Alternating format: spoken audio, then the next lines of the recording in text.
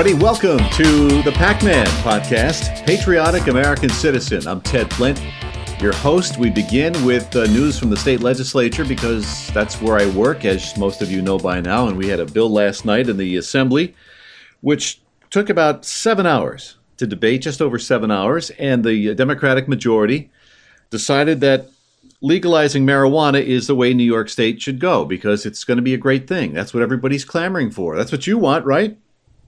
That's what my wife and I discussed. You know, honey, it'd be great if they would legalize marijuana. Wouldn't that be great? So I was treated to 7 hours of debate, if you can call it a debate.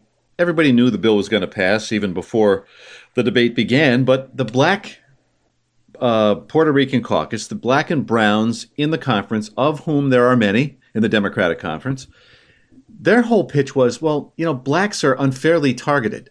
Police arrest far more many blacks. One of the members of the Democratic caucus said anywhere from 3.5 to 4 times as many blacks are arrested as whites for possession. And I think those numbers are pretty accurate. I think more blacks are arrested for marijuana possession. And they think this will right all the wrongs of the past, 3 decades or whatever. But the whole night was this. Nobody could concede or would agree that smoking marijuana is good for you because it is considered, at the federal level anyway, it's still considered contraband. But the Black and Puerto Rican members, this is going to be great. I commend the sponsor of this legislation, who is the floor leader of the Assembly, woman who represents Buffalo, Black woman. She kept, singing everybody's praises, the ones who supported her, which was basically every member in her conference. The whole thing was just unbelievable. It's like nobody cares about legalizing marijuana. Nobody in my neck of the woods cares about that. We care about lowering our property taxes, making sure, food is affordable. The pocketbook issues. Nobody cares about legalizing pot. These people would have you believe that that's all anybody's talking about.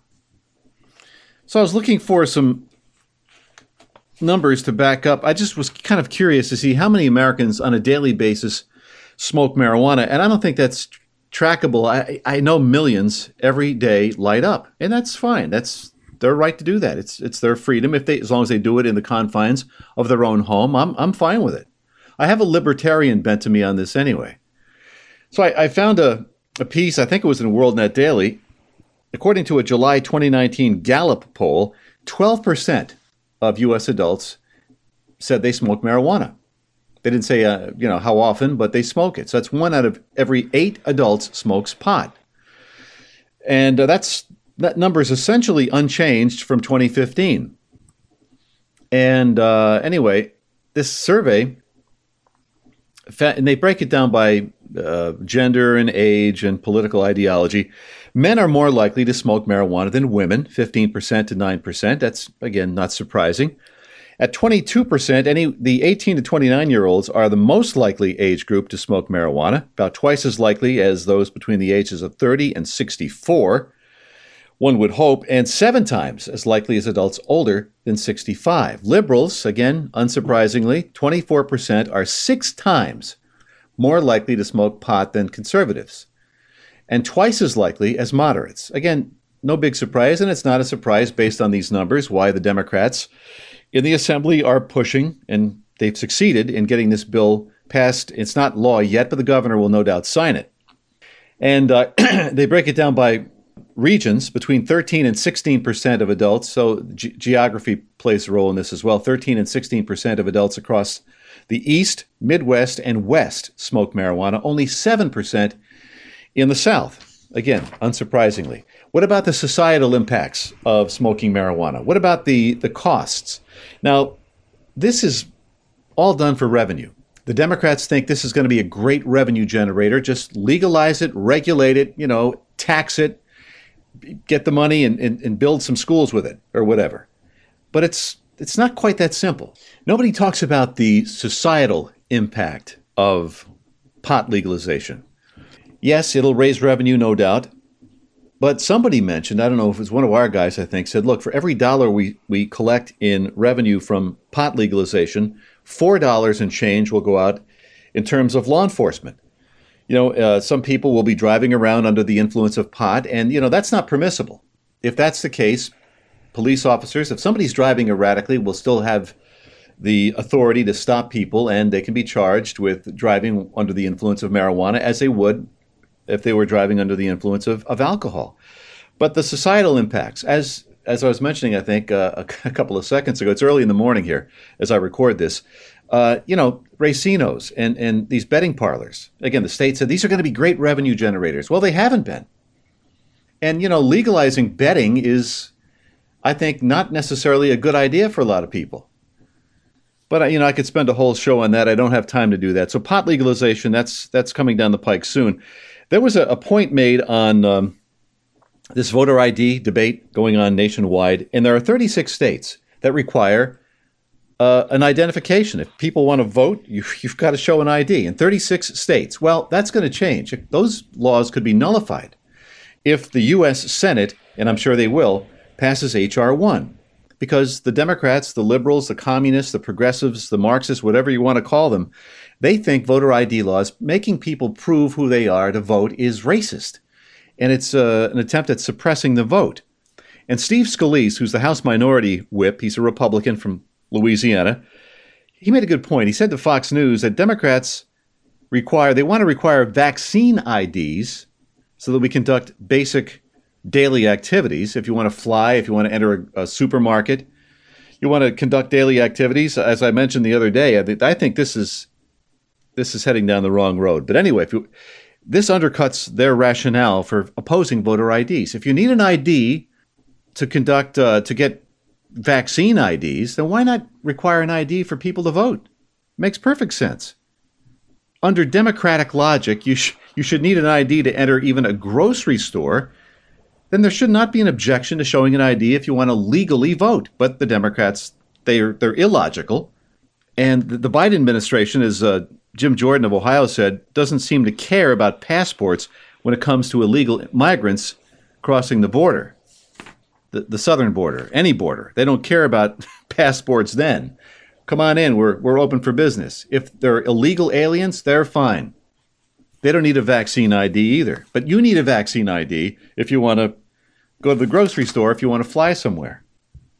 Good point. Speaking of the voter IDs and the whole argument that it suppresses people's votes, most blacks, nearly 70% of blacks, support voter ID laws. They don't view it as discriminatory suppression of their vote. And this legislation in the Senate would gut state voter ID laws. I think the states ought to just ignore the federal law if it comes to that, and I think it will. New Rasmussen National Telephone and Online Survey finds 69% of likely black voters and 75% overall believe voters should be required to show photo ID, like a driver's license, before being allowed to vote. It's just common sense. Only 21% oppose it. Again, 36 states have enacted some form of voter ID law. But those laws could be nullified if the Senate approves H.R. 1, which already has passed the House on a party line vote. Democrats are destroying the country. It's a Democratic Party and big media and big tech and big pharma, maybe not big pharma, but those other ones, it's them against us, against the American people. 89% of Republicans, I don't know why it's 100%, but it's 89% of Republicans support voter ID requirements. 60% of Democrats and 77% of voters not affiliated with either major party support voter ID laws. Now here's another bit of information from WorldNet Daily. A black congressman, Burgess Owens, now he's a conservative Republican from Utah. He said, and he grew up in the Jim Crow South, Burgess Owens. He said the notion that blacks can't get a photo ID is itself racist. You know what's racist? He said, assuming because I'm black, I just don't have the capability of getting an ID. We are, he said, capable of getting an ID. So it's this nonsense, claiming everything is discriminatory and racist. You need an ID, period. You should need an ID. All right, there's so much here. Another thing I want to get to here before we run out of time is this whole business of enacting some form of assault weapons ban. We've been down that road, as we talked about in '94. The Democrats, Bill Clinton, they passed the assault rifle ban. Really had no discernible impact on reducing crime because most shootings are not committed with assault rifles. Again, I was looking up some numbers just to get an idea of what these people are trying to do and how ridiculous it is on its face. According to the FBI, okay, not any right-wing online publication, not my opinion, but FBI numbers from 2019, the latest year for which these numbers are available. There were 364 homicides in the U.S. committed with a rifle, all kinds of rifles. 364.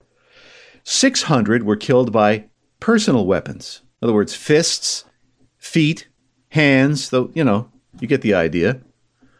And 1,476 homicides were committed with cutting tools, knives, axes, machetes. But Biden, using Biden's logic, the cops are going to be coming for your cutlery. 4 times as many homicides are committed with knives and blades and cutlery as are with the rifles, with assault weapons. So what they're trying to do, they're lying to you, basically. Somebody's agenda. Like everything else, somebody wants to take away your right to own a firearm. So they're saying, well, we got to reduce firearm deaths. We need to enact some kind of gun control legislation. And I know they want it. They're selling it as a way to enact common sense gun control laws. They want stricter background checks, and they want to ban the sale of large capacity magazines. It's all nonsense. They want a gun registry. They want every single American who owns any firearm to register that firearm with the federal government. Elections. I want to talk about election integrity. I should have talked about that when I was talking about the voter ID laws, but there was a good piece in WorldNet Daily, and we'll end with this. And this guy is a former counterintelligence officer. He's now director of investigations and research for Judicial Watch. He says the chaos of the last presidential election is precisely how elections are stolen.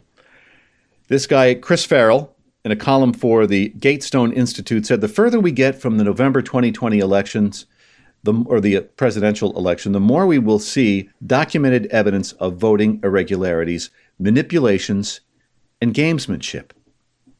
The problems need to be addressed before November 2022. And he talked about the unresolved issues in Georgia, in Wisconsin, Maricopa County, Arizona, those 3 areas in particular. And he's right. We're talking about more than 5,000 people signed sworn affidavits. I don't know if you saw this on CBS. I didn't. 5,000 people signed sworn affidavits under penalty of perjury, declaring they witnessed election fraud and ballot manipulation in key battleground states. In some instances, state officials ordered changes to election procedures in the weeks and months leading up to the U.S. election. That's in violation of the U.S. Constitution, which says only state legislatures are granted that authority. But the governors of these states, as I've talked about a number of times in these states, all these states, by the way, the Wisconsin, Pennsylvania for sure, and some of the others, Arizona, those legislatures are controlled by Republicans, and the governors of those states, most of these swing states, the governors are Democrats. The secretaries of states in those states are Democrats, and they changed the election laws in the weeks and months leading up to the election. Again, unconstitutionally changed those laws. That's what's got to be addressed. And I wish I had more time. We're out of time. Let me tell you before we go here that if you're thinking of starting a podcast, now's the time to do it. I mean, there's so much to talk about. Every day there are, 8 or 10 or 12 stories that are huge. I didn't even get to the Matt Gaetz story. Matt Gaetz, evidently, I'm looking at a piece here on, I forget where I got this, a Town Hall. I love Matt Gaetz. I mean, he is somebody who has defended Trump right from the get-go. He might be looking for a new career. I guess he's spreading the rumor that he's going to get a job with Newsmax and leave the House. He is a staunch supporter of President Trump. There was another report. I'm getting sidetracked here. We'll get to the Buzzsprout spot here in a second. But there was a report I read late last night on Yahoo that claimed that Matt Gaetz is under some kind of suspicion of having an improper relationship with a teenage girl. But that has not, again, it's from Yahoo, so I don't believe it. So Gaetz he's provocative. He's a provocative figure. He's a right-winger.